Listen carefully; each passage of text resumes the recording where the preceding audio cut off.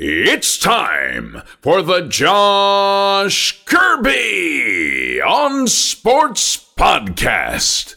On this edition of the Kirby on Sports Podcast, it's all baseball, getting you set for the start of opening day as spring training has just begun. We're joined by Matt Atkins of the Foul Ball Area Podcast to discuss anything and everything MLB related. Plus, my interview with Olivia Garvey to break down the Nationals in their upcoming season as well. All that and so much more, but before we begin, we would like to thank our sponsors, Regroup Building Services, PM Plus Reserves, Shenandoah Primitives, and Chief Graphics. Big thanks as always to Dave Johnson and Productions by Quet as well.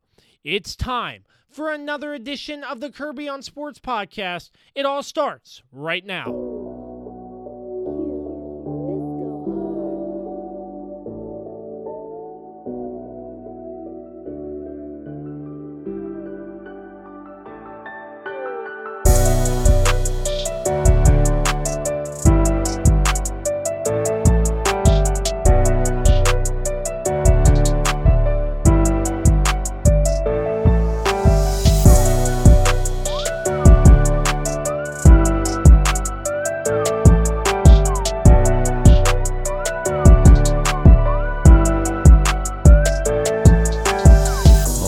I'm glad you connected. This is Dave Johnson, voice of the Washington Wizards. You have connected to the right place because you are listening to my man, Josh Kirby on Sports Podcast. All right. Welcome back to another edition of the Kirby on Sports Podcast. As always, a huge thanks to our sponsors, Regroup Building Services, PM Plus Reserves, Shenandoah Primitives, and Chief Graphics. Back with you for another week. As always, I'm joined by my good contributor and co-host Dan Dembski. Dan, what's going on, buddy? Nothing much, man. Just still working from home. It feels like I've been doing it for years, but yeah, just surviving and trying to thrive, my man. That's all we can do. Can you believe we've been through in this pandemic for a year? I mean, it feels crazy that we have had a year of this pandemic. Obviously, things are starting to go back to normal, but still, the world is not 100% normal yet. And I still cannot believe it's been a year.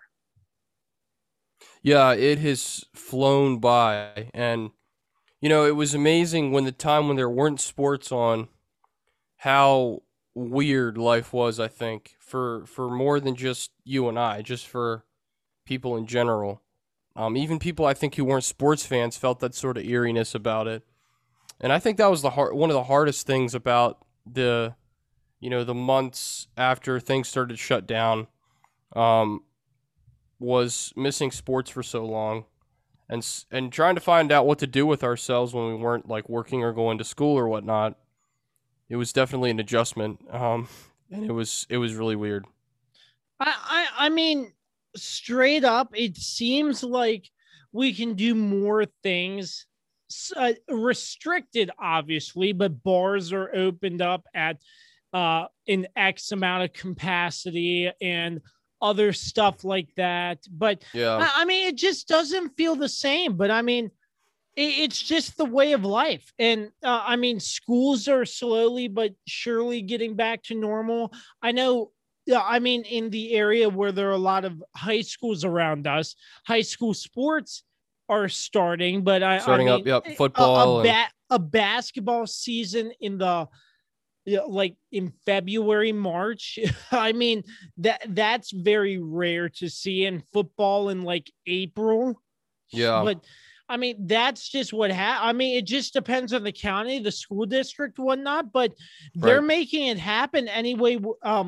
In any way possible, excuse me. But one thing that's funny, it just depends on the school district. I know our district, they're classifying football and I believe basketball as club sports. Therefore, you cannot compete in the playoffs for a state championship. That's interesting. I think that's probably the best way to handle it right now with the way the way the shape of the world, though. And look, you have a lot of players. Maybe not a lot of players, especially in this area, but you are going to have a handful of players who are going to want to play at the college level. And when you have a season start in March or April, the season's not going to end for a couple months, likely. You have 10 weeks of a season, or you have 10 weeks, 11 weeks of a season typically. So that's not going to end until really the summertime.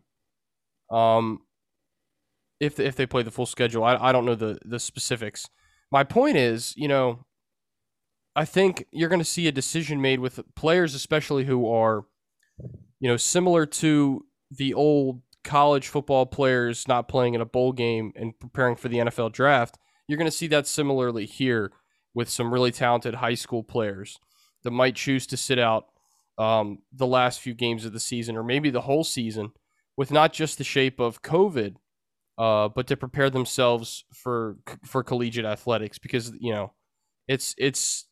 it would be one thing if the season ended on time normally in November, or if you're lucky, you get to go and play late, early into the following year in a state championship if you make it. But that gives athletes, especially football players, because football season's starting at the high school level here in Virginia soon. It gives them 8 or 9 months to recover, to heal up their injuries or whatever's ailing them, and gives them a chance to play at the next level. When you have guys that are, if they play the whole season done in early summertime or mid-summertime, they're only going to have a couple months to heal up and get ready. So I think that's become a topic of discussion, and I think it's got to be a topic of discussion. And you have to give those players, an understanding that, hey, their future's on the line here. They're only 18, at the most 19 years old. They want to keep their bodies in shape if they can play in the next level.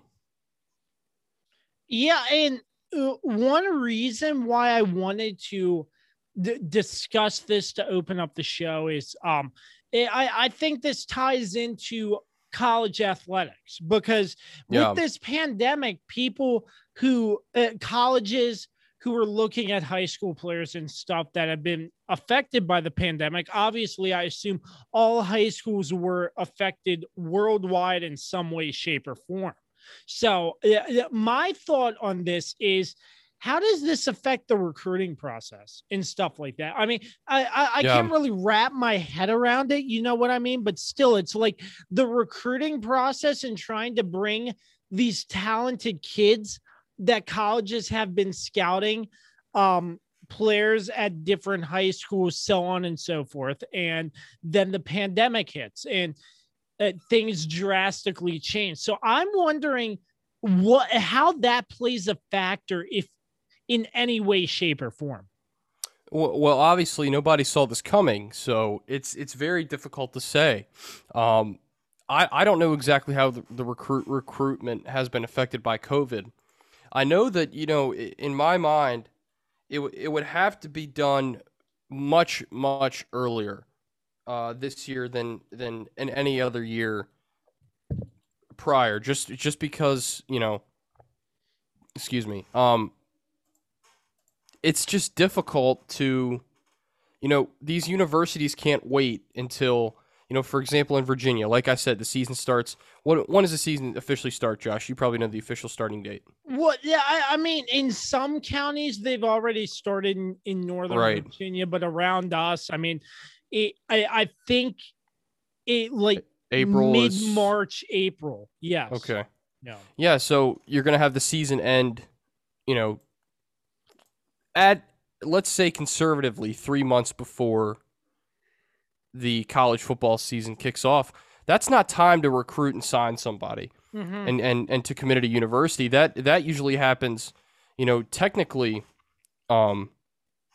after, a couple months after the football season, when, the athletes going into their final I guess it would be 3 months of school.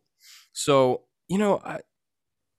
I just think we would have to see a lot of universities pay more attention to juniors maybe, and try to track them a little better. I think another big thing has been, there's so much technology out there, and there's you can go and watch film on any high school football player, on the internet with Max Preps and so many other services out there now that didn't exist, 15, 20 years ago, where, college coaches and scouts can go and basically scout the player they want to scout. So I think that's going to be utilized in a whole different way. And then, I don't know how in-person stuff would work. I think Zoom is obviously a pretty good avenue for a coach especially, to sit down and talk to a student athlete about their commitment to the university, what it means. But here's an article from February. Let me see if I can open this up here. I mean, however you look at it, I mean, it's just, I would imagine there's some sort of something being done different because of this pandemic. Obviously, touching on your point that nobody knew this was coming. And this just shocked the world, essentially. So, I mean, everything has had to be changed and altered. And you got to give the human spirit credit for not only the changing and altering of it, but making the most of what we have to make the most of. It's not the best situation for anyone to be in, but as a culture, I think we've done a pretty good job. I'm not going to speak to too much of it, but I think a lot of people have done a good job of evolving and finding ways to change it. The NCAA voted back in mid-February to expand the recruiting dead period through May 31st. So that gives, I guess that essentially what that means is athletes have a chance to commit to a university all the way up through May 31st. I believe that's what that means. So that's good. That gives both the universities and the students, a chance to decide their future, because sometimes it really does come down to the end. And as you know, Josh, we've seen this before, where players verbally commit someplace during the season, and then once the season's over, they decide to commit to another school. So, players can be swayed throughout the season by different universities, especially if they're good enough to make it in the next level. So I think this is important, and obviously it says here in-person recruiting activities are banned. So, Zoom and I'm sure Microsoft Teams and Skype and all those are probably, I'd imagine, huge in this year of recruitment for sure. Yeah, absolutely. That's just one of the points I wanted to touch on. Really quick, let's get to some brief headlines. I sort of saw this coming. We talked off air about this, saying how you thought J.J. Watt is injury prone, which I can agree with, but J.J. Watt, I thought it was interesting, too, that J.J. Watt announced himself that he was signing with the Arizona Cardinals, because people were like, the source is J.J. Watt, and he posted a picture of him lifting in a Cardinal shirt, and that's how he made the announcement. So J.J. Watt, back with his former teammate, who is now current teammate, DeAndre Hopkins. So yeah, I sort of saw this coming. I wouldn't have been surprised if DeAndre was like, "Hey JJ, come on over to Arizona. We could really use you," or something like that.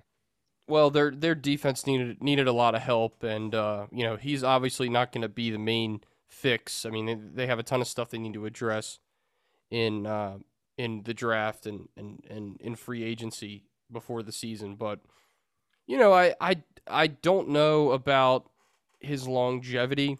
I've been concerned with that for a while. Think of how he was a star.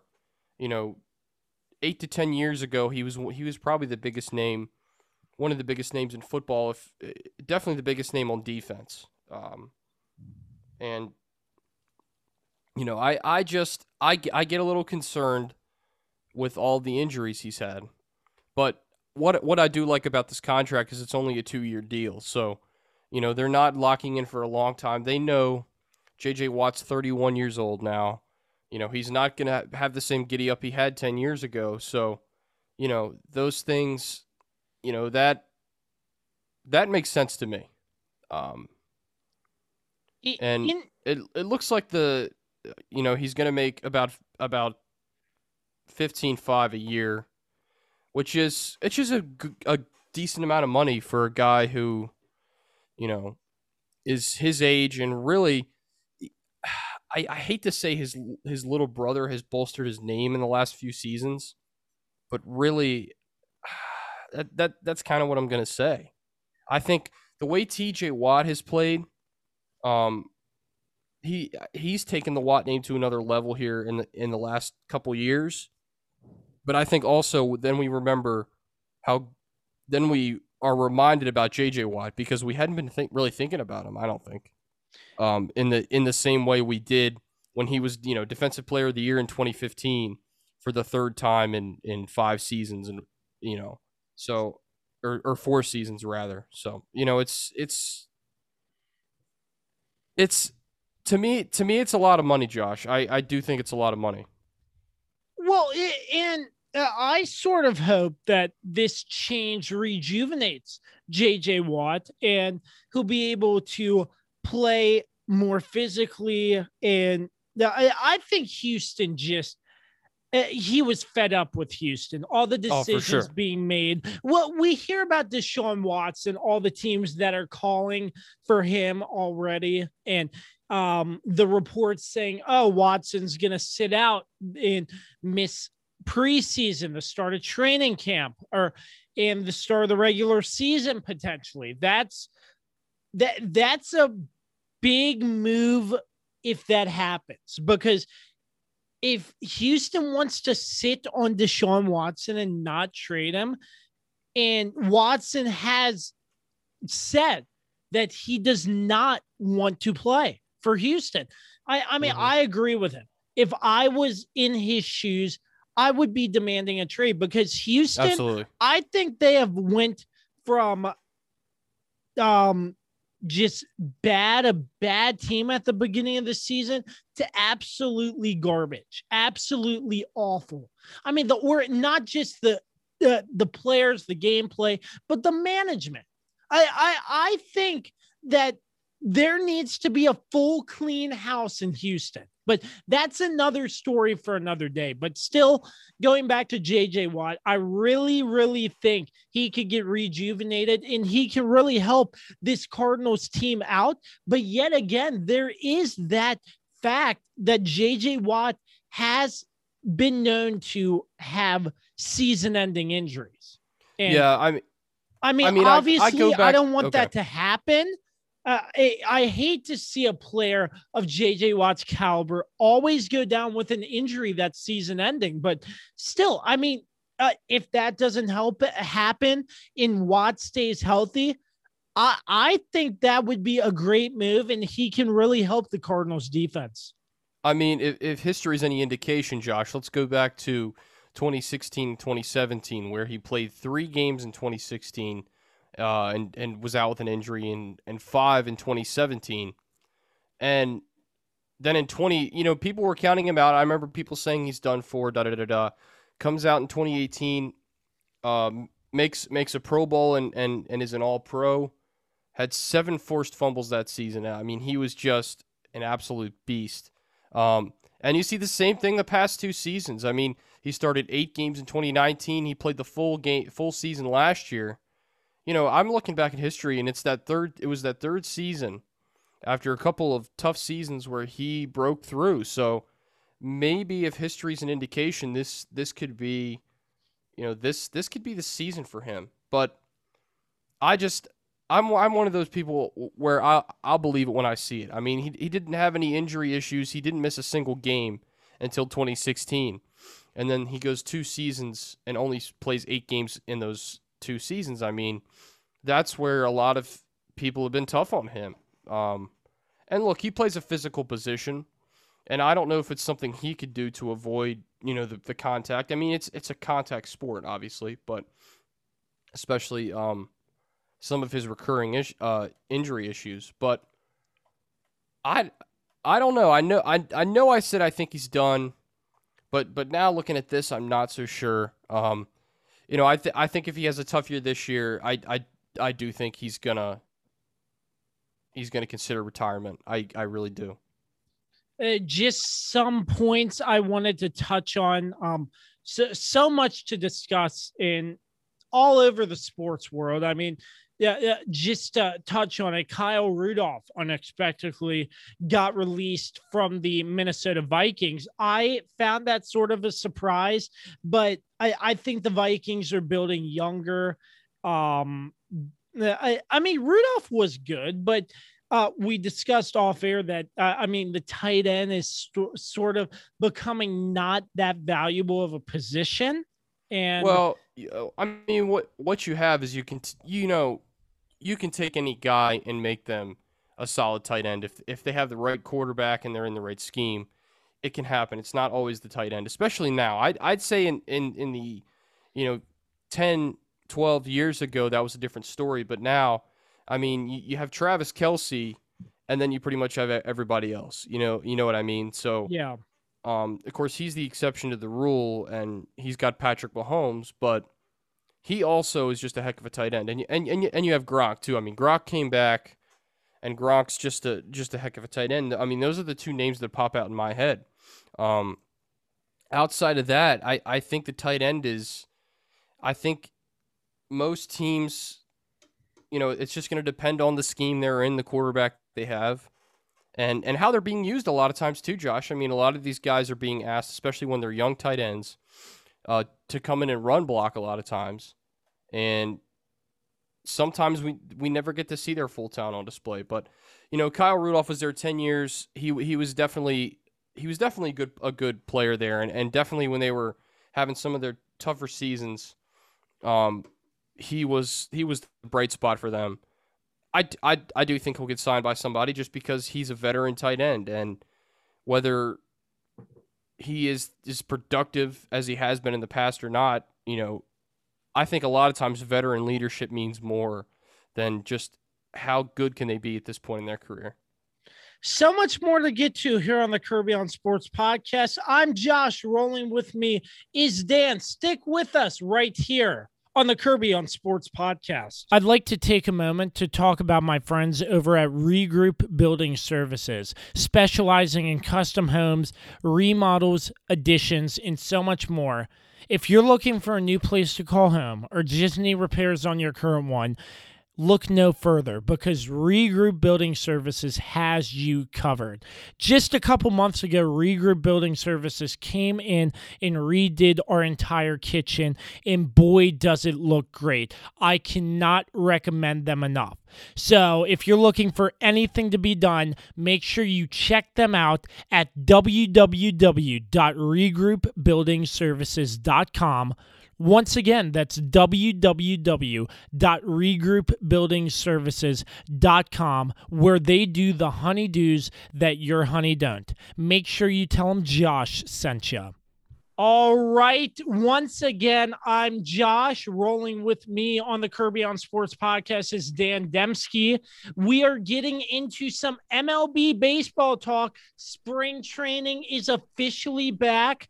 And I'm excited. I believe for the most part it's going to be a full 162 game season, to my understanding still. But here to talk baseball with us and break down this new season of baseball along with spring training is our good friend Matt Atkins of the Foul Ball Area Podcast. He's also a producer with Sirius XM Radio. Matt, if you weren't here, if you didn't tune in for the New Year's Eve live stream, Matt was on the New Year's Eve live stream as well. So Matt, thanks so much for taking the time to be with us. How are you, sir? I'm good, guys. Thanks for having me on. I'm looking forward to talking about some baseball and breaking down spring training and getting into some of the offseason news and previewing this upcoming season. I think it should be a good one, and I'm really excited. Yeah, I appreciate you coming on first and foremost. So before we begin, I just want to sort of recap again about your podcast, the Foul Ball Area Podcast. A great production, by the way. You talk about baseball news and college baseball and stuff, but you're also running a limited series covering the baseball towns in the state of Virginia, and you're covering the good beers in baseball, because that's what you usually like, beer and baseball, because what better to go together than beer and baseball? Yeah, seriously. I mean, beer and baseball just go together better than just about anything else. And so you gotta get both of those on the podcast, talking to local breweries, talking to the baseball teams. And, we like to bring beer in all kinds of different ways. We started a new beer review segment with my fiance every other week. I have her on, and she's been hounding me to get on the podcast for years now. So finally let her on, and we do a beer review segment every other week. But yeah, beer and baseball, it's my two favorite things, and so love doing the podcast, getting it out there. It's fun. It's some tough work getting it out every week, but I really enjoy it. Just a quick question. How did you come up with the idea to sort of hook up local beer and local breweries to local baseball, especially the Valley Baseball League, which I know, especially here in the Shenandoah Valley is probably one of the biggest attractions, I think, that's widespread. So how did you go about doing that? Well, like I said, I mean, beer and baseball are two of my favorite things. And anytime I visit a new town, I like to check out the local breweries that are in that area. And so I was just thinking, I wanted to put this together like a travel guide in podcast form. And so I was thinking, what would I want to know about if I was visiting that town? I'd want to know about the baseball teams that were there if I was there during baseball season, and I would want to know about the local breweries. So that's the approach that I took towards it. And I try to find a local brewery for each episode and kind of highlight them and show our listeners what they have to offer. I think another thing I really enjoyed that you do is you start with the historical background of the town, which is so cool because you bring it like full circle. And then you also discuss like local attractions outside of those. Like, I know you had Kirby on one of your recent episodes, and he talked about the walking mall a lot. He sure likes talking about the walking mall. But yeah, put me on the spot with the Triangle Diner, man. Oh yeah, I was like, man, I wish I was there. I could sort of answer that, but yeah, I really enjoy that. Like that, it must be kind of hard to research that because I know with a lot of towns, it's hard to find that sort of information. I'm sure a lot of times. Yeah, well, I'm glad that you enjoy that because I'm kind of putting this together each episode, and I'm like, do people really care about the history that I'm talking about in this town? Like maybe they do, I don't know, but I figure it's a good place to start. So I'm glad to hear that you enjoy that. And yeah, some towns, I mean, there's a lot of history in those towns. Like the first episode that I did was Richmond. Richmond has so much history just because of, the size of the city that it is, but the events that were here in the Revolutionary War and the Civil War, and then ever since then, there's so much history here. So trying to pick out which events I wanted to highlight in the episode, it was kind of difficult. And then even these smaller towns like Winchester, there's a lot of history in those towns as well. So I like highlighting the local history for each episode. So have you found it difficult to try to get in contact with these teams and these breweries to try to get interviews to add to the podcast? It has been difficult at times. There are some teams that in the Valley Baseball League specifically that don't have any real contact info, like an email address or anything on their website. So I had to reach out to them via Facebook, message them on Facebook. I don't want to shame this team, but the Covington Lumberjacks, I messaged them on Facebook and they never responded. And I can say this because I have a friend that's from Covington and he always talks about how they're stuck like 50 years in the past. I think maybe they just don't know what a podcast is, but could be. So I don't know. It is difficult at times. And sometimes the breweries, they don't get back to me when I email them, and it's a little frustrating, a little difficult, but you just got to keep trying different breweries or keep sending emails and eventually hear something back. Or sometimes I have to improvise and, just do what I can for a specific town and try to put out whatever episode I can. So, along with the foul ball area, you can check out the foul ball area at foulballarea.com, if I'm correct. Yeah, good. So, tell us a little bit about your job at SiriusXM. I know we touched on it in the New Year's Eve thing, but that was a live stream. But I'm interested in sort of the radio aspect of sports and how it all works. So you're a part-time producer with the MLB side of SiriusXM, correct? Correct. I'm an associate producer on MLB Network Radio. So I'm working 3 to 4 days a week for them, putting together shows, doing all kinds of behind the scenes stuff. I'm not ever on air. So I'm just doing behind the scenes stuff, booking guests, coming up with topics to talk about, putting together production elements, all that kind of stuff behind the scenes to get these shows ready for air. Man, that is really, really cool. What's the biggest guest you've ever booked on a radio show? That's a good question. Biggest guest, see, so usually the shows that I'll do, I just book like writers and broadcasters. Our full-time producers and our assistant program director, they handle booking like all our players and managers and coaches and all of that. So I've never booked a manager, but I have, reached out to some writers for The Athletic or MLB.com, guys that I follow on Twitter to get my baseball news from. And I'm like, I'm just shooting them a text because I just casually have their phone number. Booking guests, I've never really booked that big of a guest, but it is cool when I'm working on a show with one of our full-time producers and we have a guy like Lucas Giolito on, and I'm just like casually on a Zoom call with Lucas Giolito, who threw a no-hitter last season. So, I mean, it's really cool.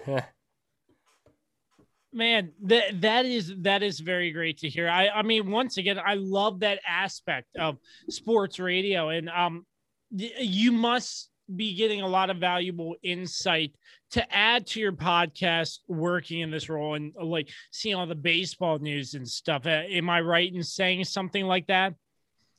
Yeah, definitely. There are definitely days where I'll be working a show during the day or the day before, and then my co-host Trey Lyle and we record our podcast. And I definitely repeat some of the talking points that I heard from our host because we have guys that are World Series champions and MVPs on our channel. So Obviously they know what they're talking about. I'm going to repeat their talking points in my own podcast, but definitely learn a lot and get a lot of insights from working on the channel.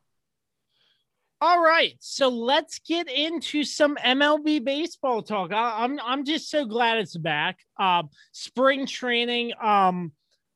First and foremost, let's actually rewind to the new CBA or whatever that agreement was got denied. So as of right now, they're doing a full 162 game season, right? Yeah, they're going for 162 games. It's a big step up from last year when they only played 60 games. Wow. That's what the two sides, the players and the league, agreed upon, 162 games. So I'm excited for it. I think most baseball fans and I think the players are excited for it as well because last year just wasn't enough baseball.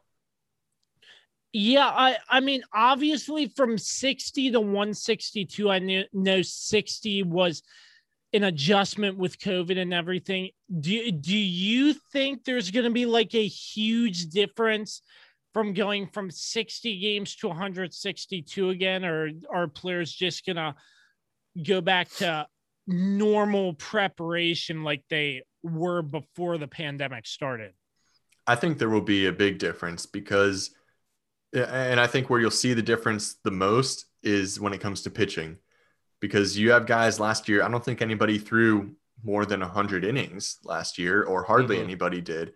And now you got guys that are going to go out, throw 200 plus innings in 2021. So that's going to be a big difference. It's going to be tough on their arms. So I think pitching is going to be key in 2021. You got to have pitching depth because no one really knows how these pitchers are going to handle this season. I mean, they're playing last year, they played a third of a regular season. So they're playing 162 games this year, so much more than they did last year. The innings are going to double, if not more. So the pitching is going to be really interesting to watch how teams handle their pitchers. If they try to shut them down early or limit them, that's going to be key in this season. Yeah, and I think another big difference is like when a player gets off to a cold start this year, it's not going to be the end of the world. Last year, we knew that it was a shortened season, and really, if a player was cold the first 15, 20 games, then they were written off, for any sort of competitive, if they were going to bounce back at any point. There really wasn't a sense that those guys would bounce back. So I think that's going to be a big difference too. Yeah, definitely. And I'd even, you could flip that around and say guys that start off hot this year, they might not end up finishing anywhere near the top in any awards voting. You look at a guy that we're probably going to talk about in a few minutes, Fernando Tatis Jr. He started off really hot for the first month and a half of last season. He was pretty much a lock for National League MVP. And then he just slumped for the last month of the season. If he starts off for a month this season playing really well, it's not going to matter because the season's so much longer. Yeah, so let's dive right into it. You talked about Fernando Tatis, the most recent move in this offseason. He gets signed to a 14-year, $330 million contract. I mean, that's huge. It still astonishes me to this day that baseball still doesn't have a salary cap. It's incredible. And you see these massive contracts getting slapped on players to keep them long term. Yeah. I mean, there are definitely arguments for and against a salary cap, but you definitely see so many huge contracts in baseball, a lot more than other American sports. Of course, I think soccer has some insane contracts, but as far as American sports go with football and basketball, you don't see contracts like this in the NFL and the NBA. So a 14-year, $340 million deal. I honestly don't know. I mean, Fernando Tatis Jr. is definitely a very talented player, definitely has what it takes to be one of the top players in this league. And 14 years from now, he could be one of the best of all time. But the thing that I keep coming back to is that he hasn't even played 162 games in his career yet, because his first season, his rookie year, he got injured halfway through the year. And then last season, they only played 60 games. So he's not even played a full season yet. And he's getting rewarded with a 14-year, $340 million deal. I think he'll probably end up being deserving of that contract, but it's just too early for me to tell. Too early for me, if I were the Padres, to feel comfortable giving him that deal. And they still had a few more years of club control on him. I mean, it's not like he was going to be a free agent next season or anything. They still had a few years before they had to worry about him leaving in free agency. So I don't know if I would have given him this contract, but the guy is a stud and he's going to be a really good player. Yeah. So along with Fernando Tatis, the Padres have made some free agent acquisitions as well. No, I'm sorry. That was trade, not free agent. I'm getting these football terms still. It's crazy, but still, we got a huge trade that brought Blake Snell and Yu Darvish to the Padres. I mean, Yu Darvish overcoming injury in the past, but still 2 acquisitions, like you're saying. Pitching is going to need to be key this season in the MLB, but these 2 pitchers are looking pretty good for the Padres. It looks like the Padres are going to be the team that, in their minds, they want to make it all the way. Yeah, definitely. I think the Padres had a very good season last year, made the playoffs for the first time in a while, and then they lost to the Dodgers. They saw the Dodgers go on to win the World Series, and they thought, all right, what do we need to do to beat the Dodgers? And they went out there this offseason and they did everything they needed to do. Trading for these pitchers is huge because you look at Yu Darvish, he was a Cy Young candidate last season. Blake Snell is just a few years removed from a Cy Young award. These are 2 very good pitchers that are really going to benefit the Padres. And everyone's talking about this season getting these players, but they still have Mike Clevenger, who they traded for towards the end of last season. He'll be injured this year after he had Tommy John surgery, so he'll probably miss all of this season. But when he comes back in 2022 and they still have Darvish and Snell, plus they have Dinelson Lamet, who's a very good pitcher, one of the best young pitchers in the game, and Chris Paddock, who 2 years ago was the talk of the league. Now no one's talking about him because they brought in so many other great pitchers. San Diego has a fantastic starting rotation. Plus, they added Mark Melanson in the bullpen. He's one of the best closers in MLB. I mean, their pitching staff is looking really, really good, and like it might rival the Dodgers, which is saying something because the Dodgers, of course, they have Clayton Kershaw, Walker Buehler, added Trevor Bauer this offseason. So the Dodgers are set up with a very nice pitching staff as well. But the Padres brought in so many good players this offseason, especially with Darvish and Snell. They're really setting themselves up for success. And I think they really were motivated by that loss to the Dodgers in the playoffs last year. Absolutely. So I want to actually circle back to the Tatis contract. A lot of people are making comparisons to Fernando Tatis's contract and Juan Soto of the Washington Nationals, how people feel Juan Soto should be signed long term. I still think Soto is pretty young, me being a Nationals fan, but what are your thoughts about this comparison? And do you think Juan Soto should get signed in the long term? Yeah, definitely. You look at what he's done already. I mean, right now he is a better player, a better hitter than Fernando Tatis Jr. He's already led the Nationals to a World Series. Of course, they had plenty of other talented players on that team, but he was a key part of that World Series winning team. Juan Soto is a very good player, consistently ranked among the top in the league. So I think he should definitely be locked up with a long-term deal. And I think the Nationals probably feel a little pressure seeing, the Braves locked up Ronald Acuna Jr. for a long-term deal last season. The Padres now locking up Tatis for 14 years. I think they probably are looking at the teams around the league that are signing the young, talented players to these long-term contracts. And they probably feel a little pressure because Juan Soto knows how much he's worth now. Yeah, and don't forget who Juan Soto's agent is. I mean, it's Scott Boras, and we all know how good he is at wheeling and dealing and getting players every bit of what they deserve. I definitely agree with that, Matt. And actually, he had a quote here in this Athletic article from, I guess right after the Tatis contract, and he said Juan Soto has his own unique place in this game. So I mean, we all know that. He's going to do everything he can to make sure if the Nationals don't give him a long-term contract, then they're going to find a team that does. Obviously the way arbitration works and sort of the other stuff that gets in the way as far as what does it have to be 6 years of service before you can become a free agent or 7 years? I believe so. Yeah, so 6 years. It's a little dodgy there, but he's definitely going to do everything he can to make sure that Soto gets every penny he's worth. And I mean, so far, I think Soto's earned every bit, just as much as Tatis, especially because Soto's been healthy, Matt. I mean, like you said, Tatis has had injuries, and obviously last year, the shortened season. So this year's going to be very telling. Yeah, obviously, when you sign a 14-year contract, you're not going to be able to base his whole career off of this season. But I think it's going to be quite the preview for sure.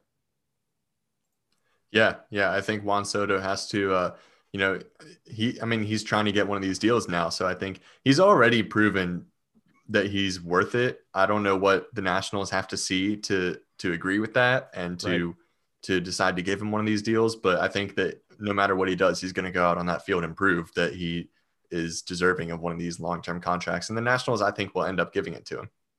Yeah, I think the Nats thing, I think they've been really hesitant to give players in recent years like big contracts, in my opinion. I feel like the opportunity was there to like give Bryce Harper a massive contract, but that ended up not working, and now he's with the Phillies. I know I'm talking in the past, but I'm just rambling off my thoughts here, like how I think the Nats operate, but it would be very, very beneficial with Juan's stats. He's young, but once again, he's proven himself, like you said. And I think that would really, really be good to see Juan Soto locked up long-term, because this is a player that can do great things in years to come in Washington.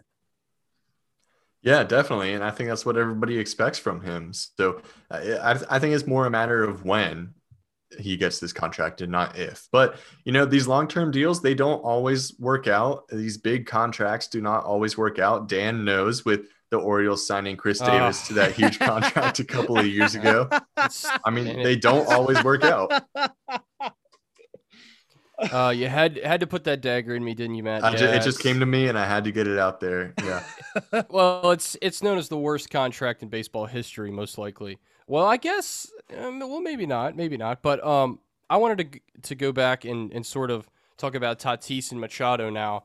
Of course, Machado signed is in a 10-year, $300 million contract. Of course, he gets his base salary from here on out is $30 million a year. And I think the interesting thing to note, and this is something, the way the Padres sort of structured these the Tatis contract, it seems to be based around waiting to give him the max amount of money.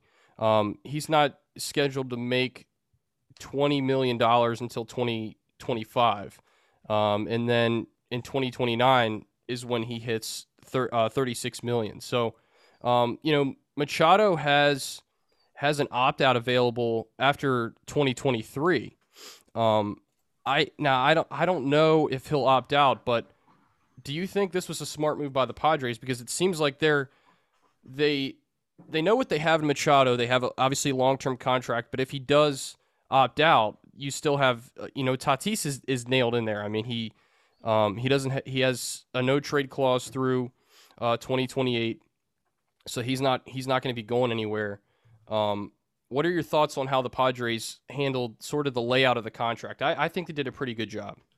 Yeah, I think that's smart. It allows them to continue making moves while the salary for Tatis is lower in those years. It allows them to continue making moves and adding pieces if they feel they need to try to restructure the team and try to get to where they need to be to ultimately end up winning a World Series, because that is clearly their goal right now with all the moves they're making. So keeping his salary lower in these years, that allows them that flexibility before they end up having to pay him, like you said, $20 and $30 million a year. What's the window for the Padres to win a championship? Obviously, they've signed a lot of big contracts, but do you think the next 2 or 3 years, or are you looking further out, maybe could be their best chance to win a World Series? I would look further out, honestly, right now. With how young Tatis is, with Machado only entering the 3rd year of his contract, so he's got 8 more seasons with the Padres if he decides to stay, if he doesn't use his opt-out. Right. With the other players that they're bringing in, they signed Ha-Seong Kim from Korea. They have good prospects. They have pitching prospects that could come up and make an impact. I think I would look further out. Like, they could win in the next 2 or 3 years, but that's not their window. Like, it extends further than that for their opportunity to win a World Series title. Yeah, and that's a good point. That was probably their goal in signing these bigger contracts, to give themselves more of an opportunity to win in the long term. Do you think this is obviously going to be a long season, and we can't really judge what's going to happen this year, especially between the Padres and the Dodgers, but do you think they're as good as the Dodgers right now? I mean, this is a hot debate going on. I mean, the Dodgers are simply loaded. I mean, right? They're the most talented team in the National League, right? Yeah, definitely. I think the Dodgers are still the better team, and I don't know. I think it would take till the end of the season for us to say that the Padres are better, because I mean, the Dodgers are the defending World Series champions. Exactly. They have Cody Bellinger, Corey Seager, Mookie Betts, the great pitchers that we mentioned earlier, Clayton Kershaw, Walker Buehler, Trevor Bauer. They have David Price, who should be coming back this season. I mean, they're just such a loaded team. The Padres are looking very good, but I don't think until we actually play some games and get through this season, I don't think we can say anyone's better than the Dodgers. I like that. I like that because there's so many hot takes out there about people saying, of course, the sports media world, as you well know, is full of a lot of foolish people with a lot of hot air. And I like that you stay even keel like that, because I think that approach is most smart, honestly, especially because we haven't even we've only seen spring training, and you can't judge anything off spring training. So Yeah, I mean, I feel like it's still too early to tell because we're just in spring training and we're going to actually have to see some baseball. But yet again, it's a 162 game season, and a lot can happen within 162 games in a season.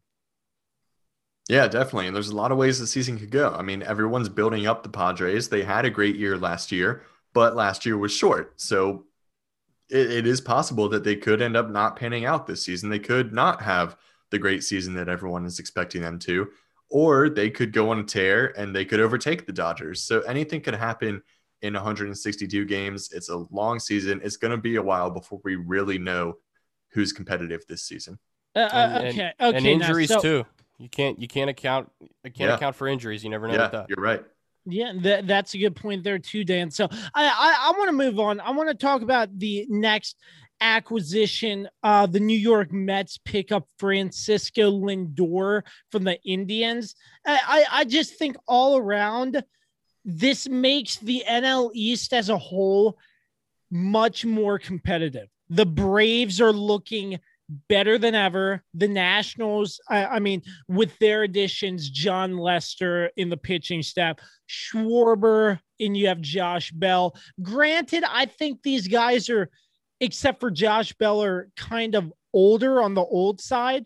So I'm not sure if the production's all there from when they were back in their prime. But still, this NL East is shaped up to be a pretty good division, wouldn't you say, Matt?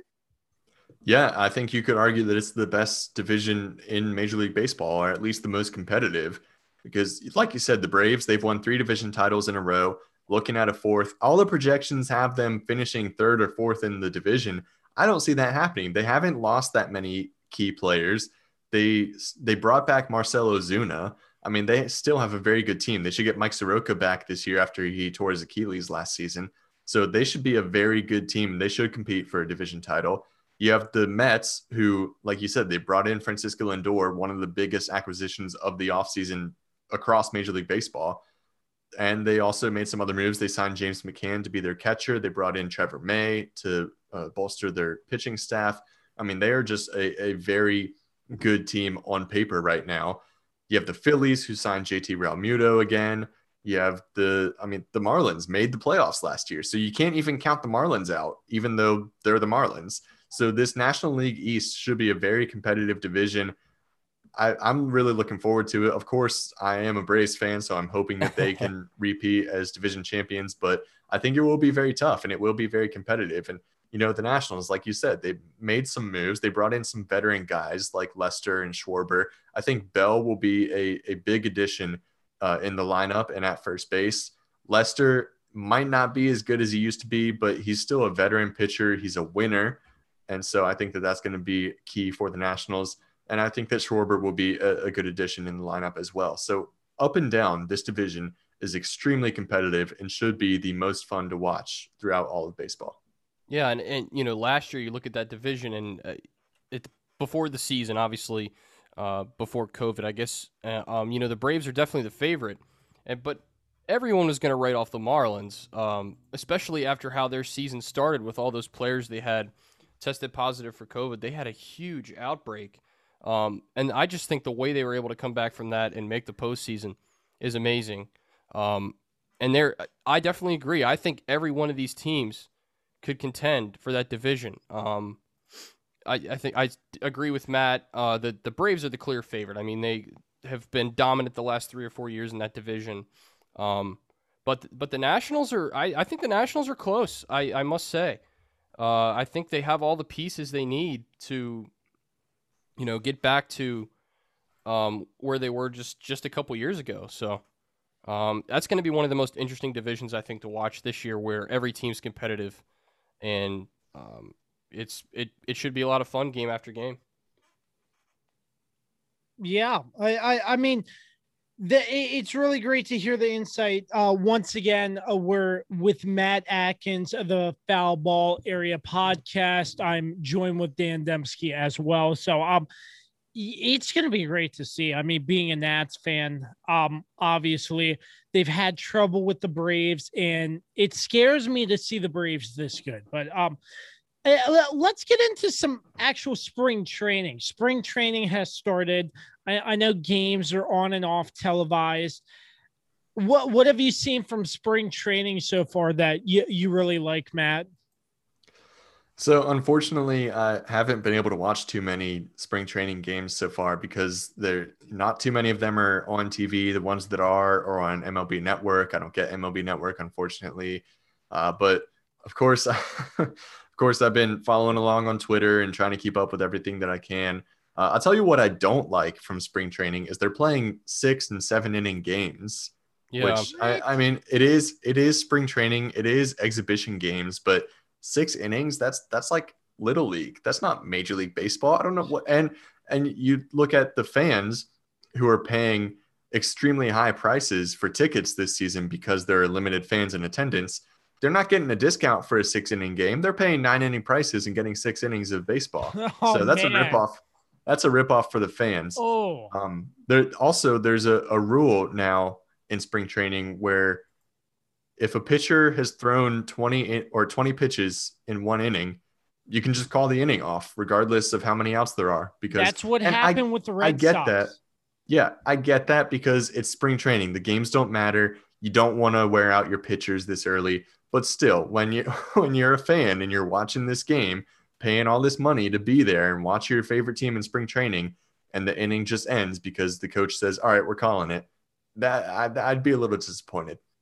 Does this come to a point where spring training is eventually just completely phased out? Because to me, that's what it sounds like it's heading in that direction. Now, maybe because of COVID, they've done some rule changes and things like that. But it seems like to me, it's getting more and more insane. I think in a lot of ways, it's becoming less accessible to fans and not really entertaining. So I hope not. I love spring training. Yeah. I love just seeing stuff on social media where they tweet the videos of the players showing up to the facilities each day, videos of the players practicing, interviews with the players. I just love watching it. And I'm like, man, I wish I was in Florida right now. They just look so relaxed, Yeah. They just stroll into the ballpark on a Tuesday morning in early March, and it's 70 degrees and feels great outside, and just hanging out at the ballpark, watching baseball, playing baseball. It just looks like such a fun time. I hope they don't get completely rid of spring training, but these little changes they've made are a little disappointing. Yeah, I don't see that happening. I feel like spring training before we hit this pandemic was an actual enjoyable time. And when I remember the last sporting event I watched before COVID took everything away, I was actually down with Dan in Blacksburg, and I was watching the Nats versus the Astros in spring training.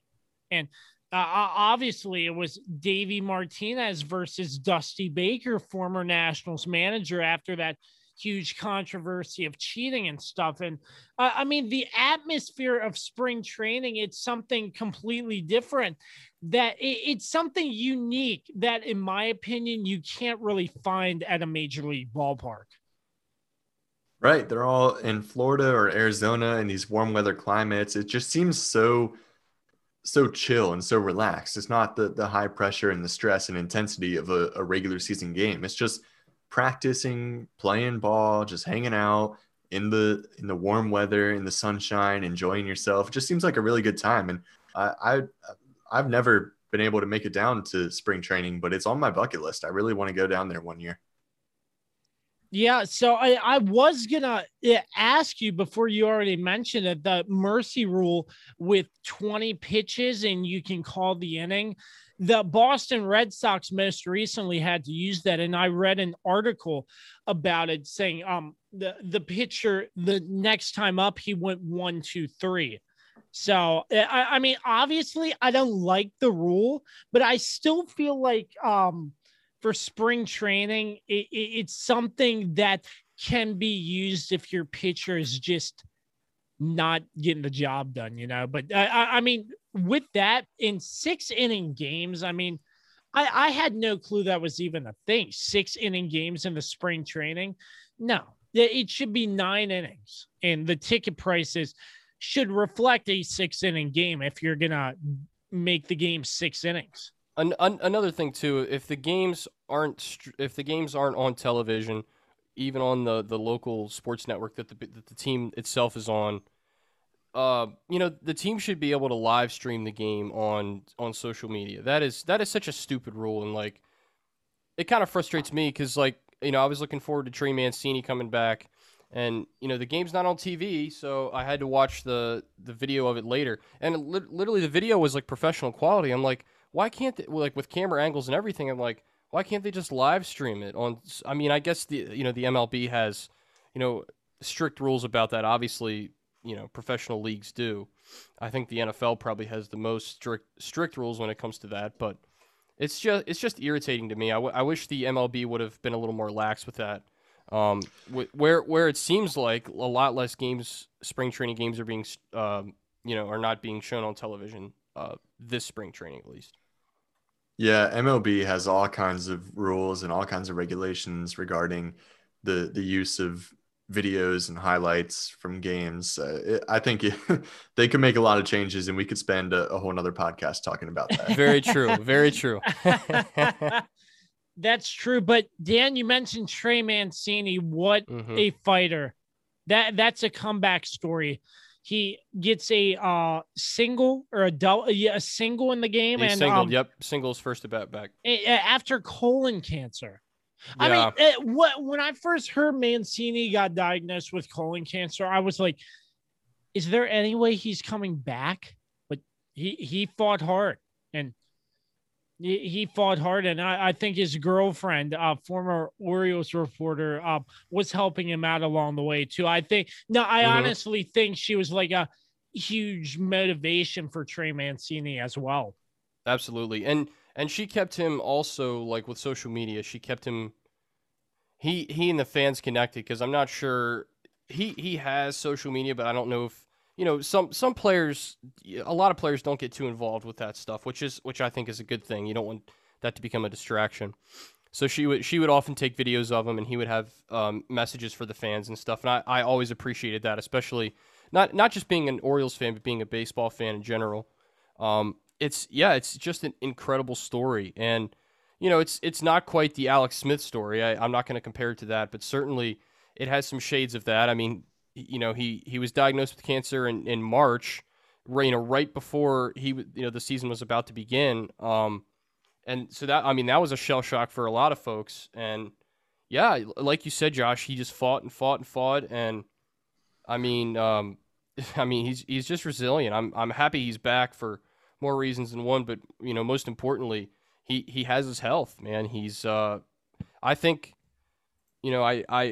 I think it had to be extra difficult to go through it last year, especially during the pandemic, to have cancer, and during the times that we were living in, just an unbelievable, daunting thing. And hats off to him, and thank God he's okay. Yeah, that definitely is a really, really cool story, and happy for him, and hope that he has a great season.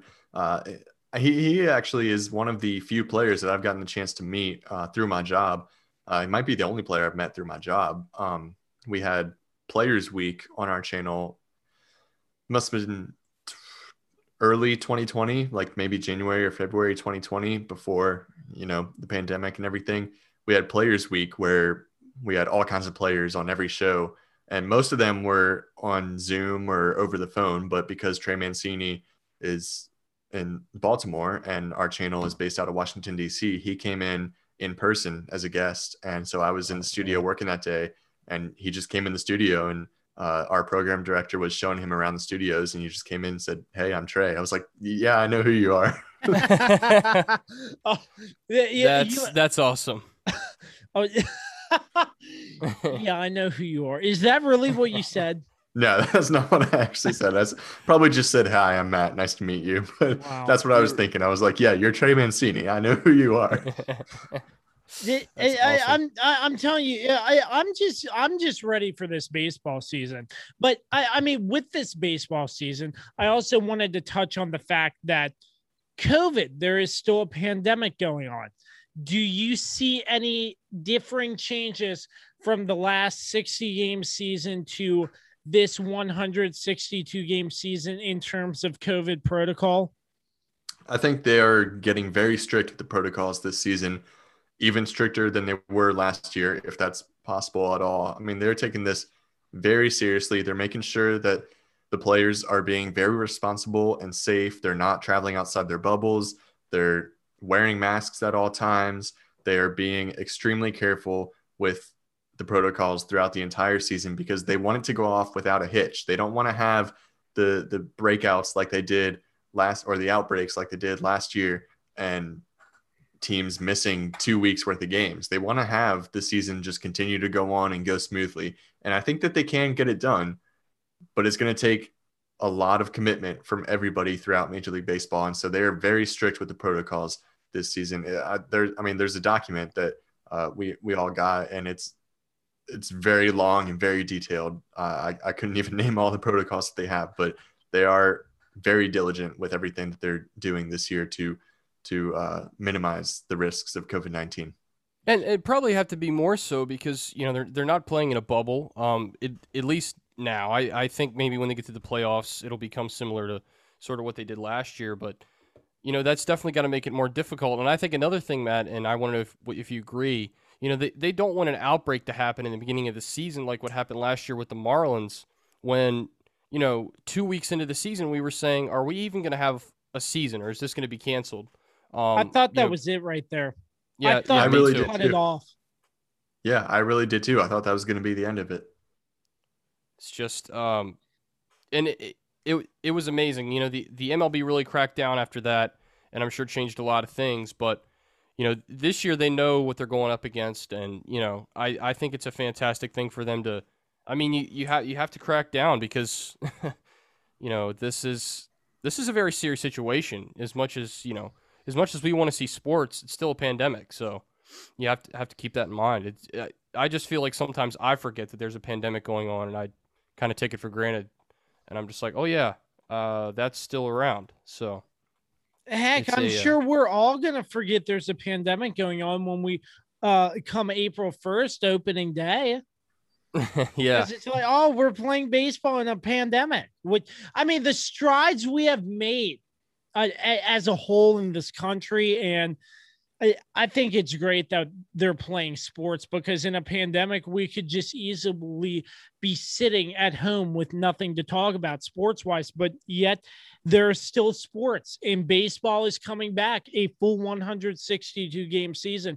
And I feel like, Matt, I'm not sure if you agree with me, or you know any more than me about this, but I feel like if any COVID protocols are going to get broken, there will be hefty fines associated. Yeah, I don't know the exact details, but I'm sure there will be some heavy punishments coming if the COVID protocols are broken throughout the season. Yeah, so other than that, I think that about hits everything I've had on MLB baseball. I mean, sort of breaking it down. Obviously, there's so much more to cover about all the other divisions in baseball. Matt, one last thing. Are there any other teams that we did not go over that you think could make an impact this season? You think that it could be a sleeper that could make a run towards a World Series? The Chicago White Sox. They had a great season last year. They made it to the playoffs. Didn't have success in the postseason, but man, they are another loaded team with Eloy Jimenez and Yoan Moncada and Luis Robert and Tim Anderson. And they have Lucas Giolito on the mound. They brought in Lance Lynn. They have Dallas Keuchel. I mean, they are a stacked team, and they are going to be a force to be reckoned with in the American League Central. That is going to be another fun division to watch between the Twins and the White Sox. I really I have no reason to root for the White Sox other than they're fun to watch, and they haven't had success in a long time, and I want to see them do well. I really want to see them do well this season, and I think they will. Dan, totally. What? Any other teams you think are sleepers in the MLB, in your opinion? No, I was thinking the White Sox too.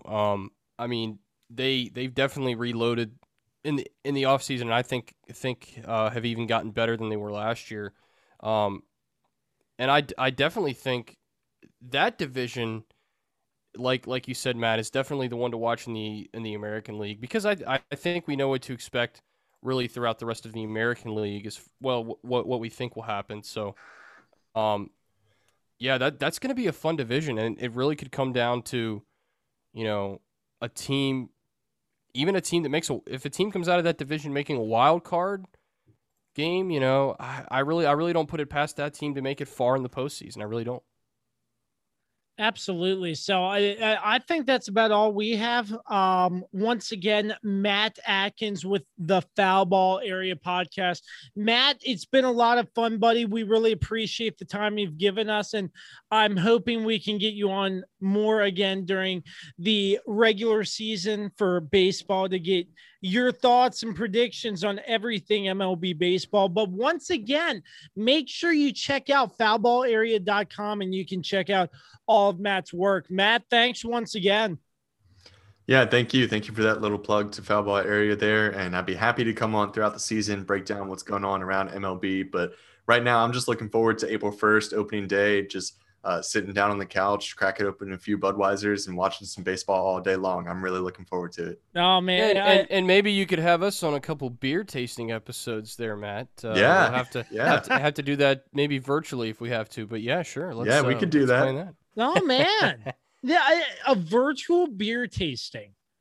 I never thought of that. That might be interesting. It's actually really smart, yeah. That might be something to put on the back burner and try to do. But for the time being, I'm Josh.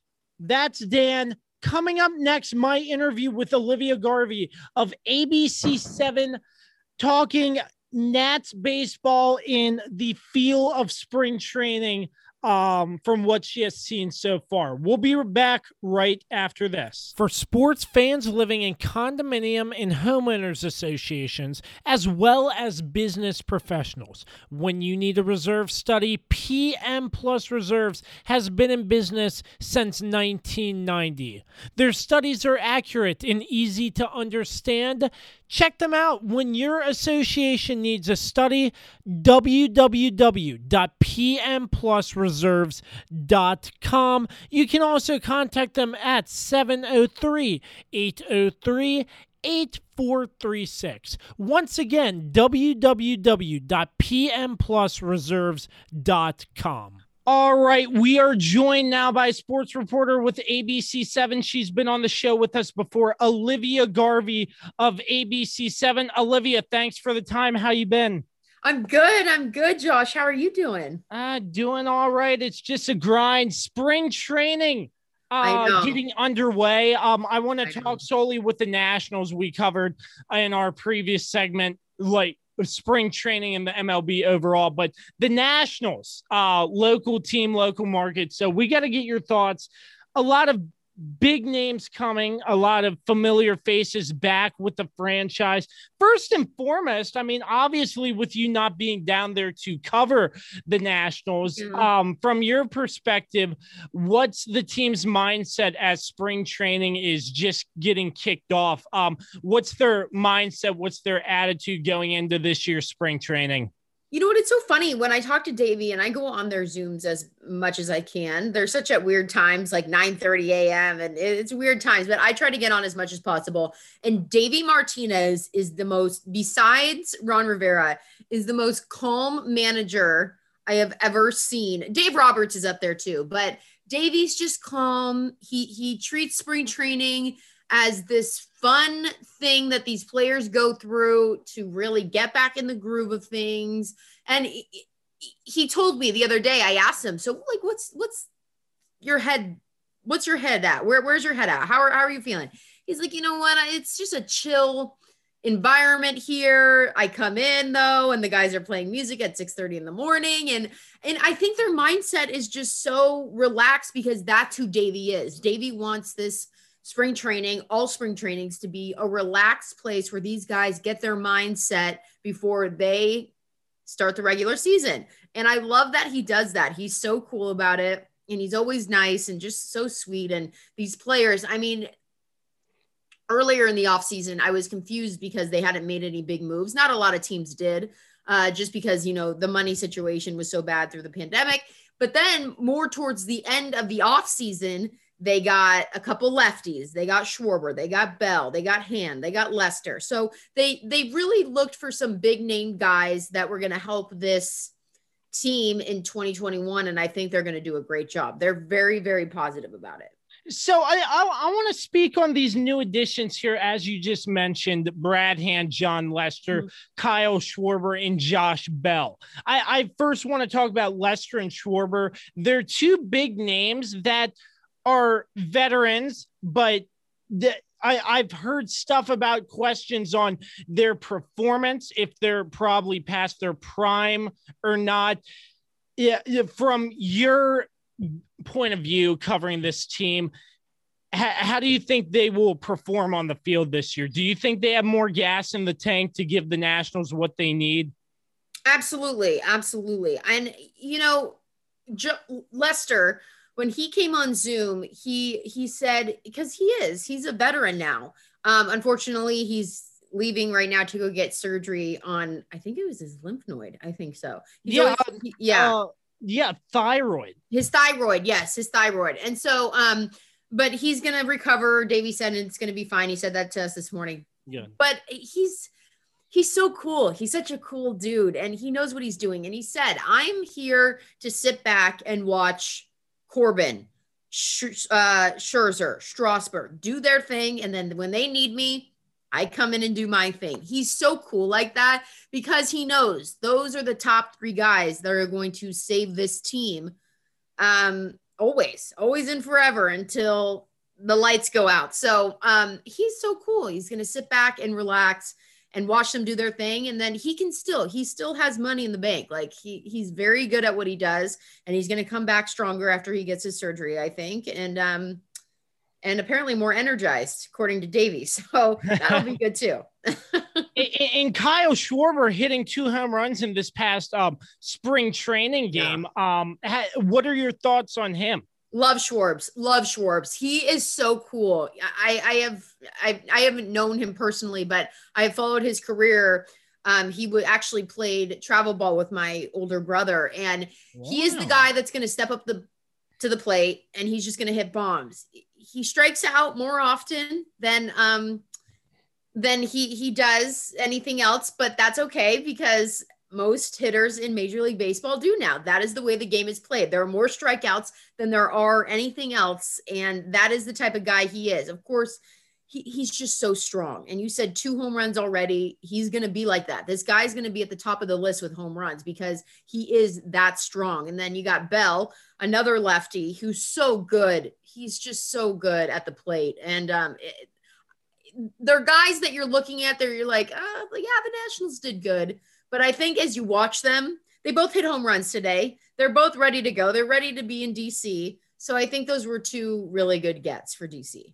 So, what's the mindset for the Nationals in terms of preparation from a shortened 60-game season to a 162-game season? Do you think there's any sort of differences in game plan, or are they just preparing like it's a normal season? They'll prepare like it's a normal season. Okay. Because it doesn't help them to prepare any other way. They have to prepare for a normal season. And especially for all of these guys, they have to get in the mindset of a 162 game season again. It's all mental. And so when I actually asked Zimmerman that, what was it, a couple weeks ago, because he took a year off, as many people know. So he has to get back. And I asked him, more physical or more mental than it is physical for you right now, how hard is it going to be to get back that mindset? And he said, you got to work on it because this game is so mental driven. 9 innings of watching a pitcher just throw and throw and throw and throw and keeping your head in the game. So they'll have to get back into that. But these guys are professionals. They're athletes. They're going to be just fine. They're ready to play 162 plus games. Yeah. And I mean, still, I'm sort of surprised they went with 162 games, being that there is a pandemic. I'm sure there are more rules and regulations in place. Do you know of any new ones as compared to last year? I mean, I don't. I only know that I think they're doing extended playoffs again. Ooh, that'd be nice. Maybe. I think they are. I don't know. I honestly, the MLBPA and the MLB are a situation that you don't want to get in the middle of. And until they figure out what they're doing, you just step back and you watch it unfold in front of you. If we've learned anything last year, don't take anything that's been reported. But MLBPA will come out and tell you their side. But no, it'll be interesting. I mean, I love the universal DH. I love that. I think that's great. No, we're not going to see pitchers hit anymore, but they don't want to be at the plate anyway. So except maybe for like Bumgarner and the guys that can actually hit home runs. But other than that, it's fine. We don't need to see them anymore. Two veterans for this starting rotation, Max Scherzer and Steven Strasburg. Max Scherzer with an ankle injury and Strasburg with numbness in his thumb. Any concern for the regular season, or is this just minor injuries that they're going to overcome? They're going to overcome them. I mean, Strasburg, he's known to get hurt from time to time. I think we've known that over his long career here already. But no, I think they know that those are their guys. They got Corbin, like I said, Scherzer and Strasburg. Those are their 3 top guys. They're going to go in there and they're going to lead this team like they do every year. Last year, not so much, but 2019, they did a pretty good job. So I think that now that they do have the help from Lester in hand and having those guys now in the rotation, I think it's going to be interesting, especially they've got a great bullpen. So I think it'll be good. Nothing to look into. Chatting with Olivia Garvey here on the Kirby on Sports podcast. I want to talk about this Fernando Tatis contract, massive extension, massive deal. Any way you look at it, he's staying there long term. But a lot of people have been situating this with Juan Soto and how Juan should be signed long term. Based on Juan's performance and what you've seen, I know you're new to the DC sports area, but still, do you think the Nats need to lock up Juan Soto long term? Absolutely. He's one of the best hitters in baseball, and he gets overlooked so many times, and it's so astonishing to me. Like, he doesn't get overlooked. People know what he can do, but he doesn't get talked about the way other hitters do. And so they need to pull the trigger and sign him. I think with the Nationals, though, and I'm new to really covering the team, but what I've seen is that they don't like long-term contracts. Like Bryce Harper, they were not going to give Bryce Harper 13 years, how much money. They just don't like those long-term contracts. The Dodgers don't either. The Dodgers don't like those long-term contracts, except with Mookie Betts, but it's Mookie Betts. So, but Juan Soto, he deserves whatever Tatis Jr. is getting because he is that good. He has already proved himself. The fact that he doesn't have, I don't know if they're in talks. They should be in talks because everyone says Juan Soto should be here long-term. And I think he wants to too. And Trey Turner, maybe not as long as a contract, but I think that he deserves a good contract to stay here because you can tell they want to be here. Absolutely. I want to discuss veteran Ryan Zimmerman after taking a year off.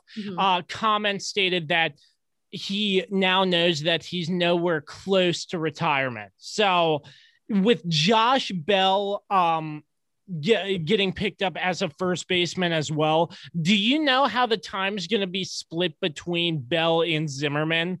So Zimmerman knows that he's Bell's backup. He knows that he's considered a backup. I don't know. It'll be interesting to see. But when we were on Zoom with Zimmerman, I think he knows where he stands, and he's a vet. So he understands it's a business. This is how it works. They got Bell for a reason. Zimmerman took that year off, and they didn't get Bell because Zimmerman took a year off. But I mean, he knows that he's going to be behind Josh Bell for a little while. But Zimmerman even said when he re-signed, he's like, honestly, I'm shocked they gave me a major league contract and I didn't get a minor league one. Like, he was so surprised. But that's the kind of guy Ryan Zimmerman is. Like, he knows this business. He knows that it's a business, and he's going to take it the way that he knows he needs to and the way the team wants him to. So he's a pro. What does it mean for this Nationals club with the amount of veteran leadership that this ball club has? I mean, it's so good. It's so good. It's like the Capitals. The Caps have so many vets on their team, and then they're guiding these younger guys. And I think it is so cool to have veterans. Obviously, the younger squads are pretty good. Obviously, like the Padres and, the Dodgers and these younger squads are doing pretty well, but they have their veterans to guide them to get these young, because in baseball, these guys are getting paid when they're 19, 20, 21, and it gets to their heads. Not everybody, but some. And you need to get grounded. And that's what Ryan Zimmerman is to this team. Like, these guys are watching Zim and they're like, oh my gosh, like we want to be him. And they are him, but not to the extent. So veterans on this team are what hold it down. And I think the Nationals love that. And I know Davey loves it too. All right. One last question. It does not have to do with the Nationals whatsoever, but who do you see in the MLB?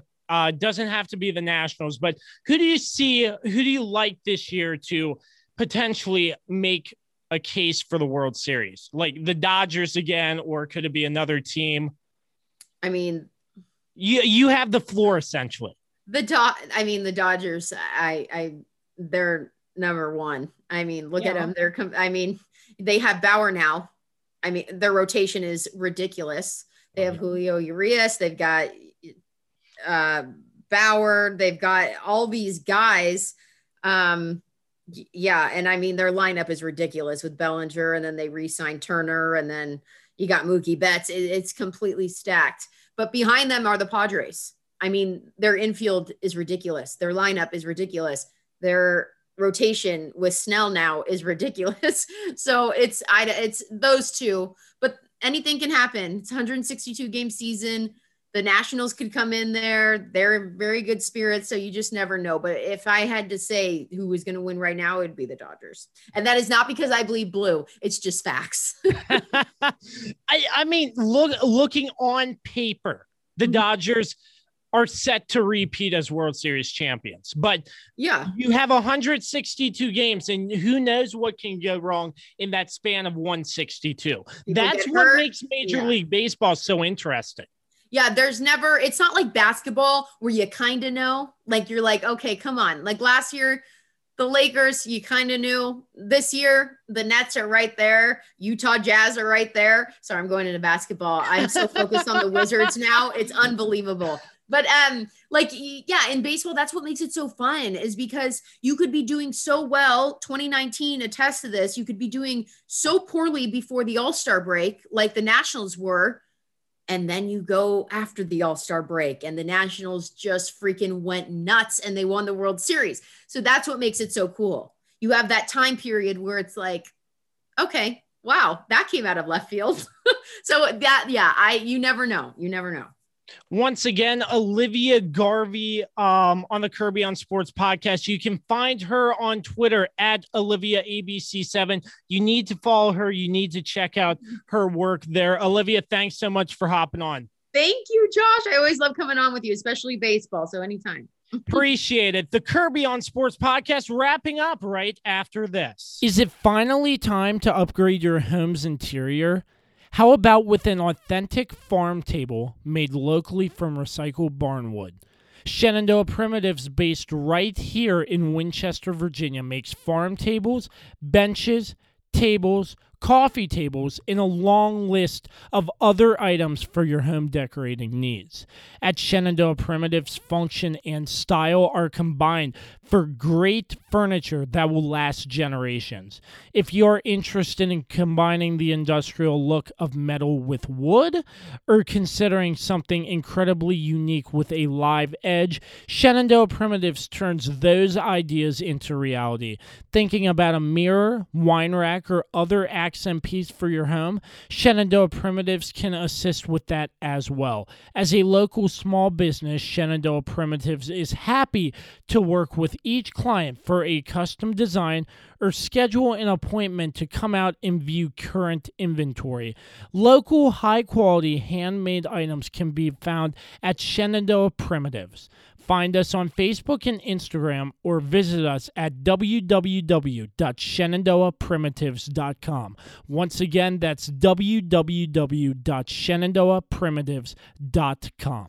All right, big thanks to Matthew Atkins of the Foul Ball Area podcast. You can check his work out at foulballarea.com. And thank you to Olivia Garvey, ABC7 News, to discuss the Nationals baseball scene so far during this spring training. I'm Josh, and along with me, Dan Dembski. Dan, once again, thanks again for coming on. Are there any last thoughts, that any sports news or anything that you wanted to talk about that was not discussed in this episode? The floor is open. I think we covered everything I wanted to cover. Yeah, I don't think I really have anything other than the fact that, March Madness is right around the corner, and we're starting to see some of that come together. And it looks like both Duke and it could be Duke, UNC, and Kentucky could all be out. That's crazy. That would crazy be to think huge. about. That would be very huge. UNC's looking unlikely because they've had some wins here recently, and also they'll probably pick up a couple wins in the ACC tournament. So they'll probably slip in there. But yeah, man, Duke and Kentucky could be out. It's just crazy. That's something to look out for. That is really something to look out for in the next coming week. As you know, it is March, so March is here. March Madness is right around the corner. I can't wait to fill out a bracket. It's been a year since I filled out a bracket, Dan. Can you believe it? It's so crazy to think about that. Like, we haven't, it was canceled last year, and I think we had this conversation. I said there's no way that the NCAA is going to go on without this event this year, because it's a huge moneymaker for them, but it's also just an eye turner too. So yeah, it's craziness, man. And watch out for some of those smaller conference teams. I mean, we talked about UMBC, of course, in when was that, 2017? 2017 when they upset UVA, of course. But there's a decent crop of those mid-tier teams this year. It's going to be really interesting, and that includes Liberty.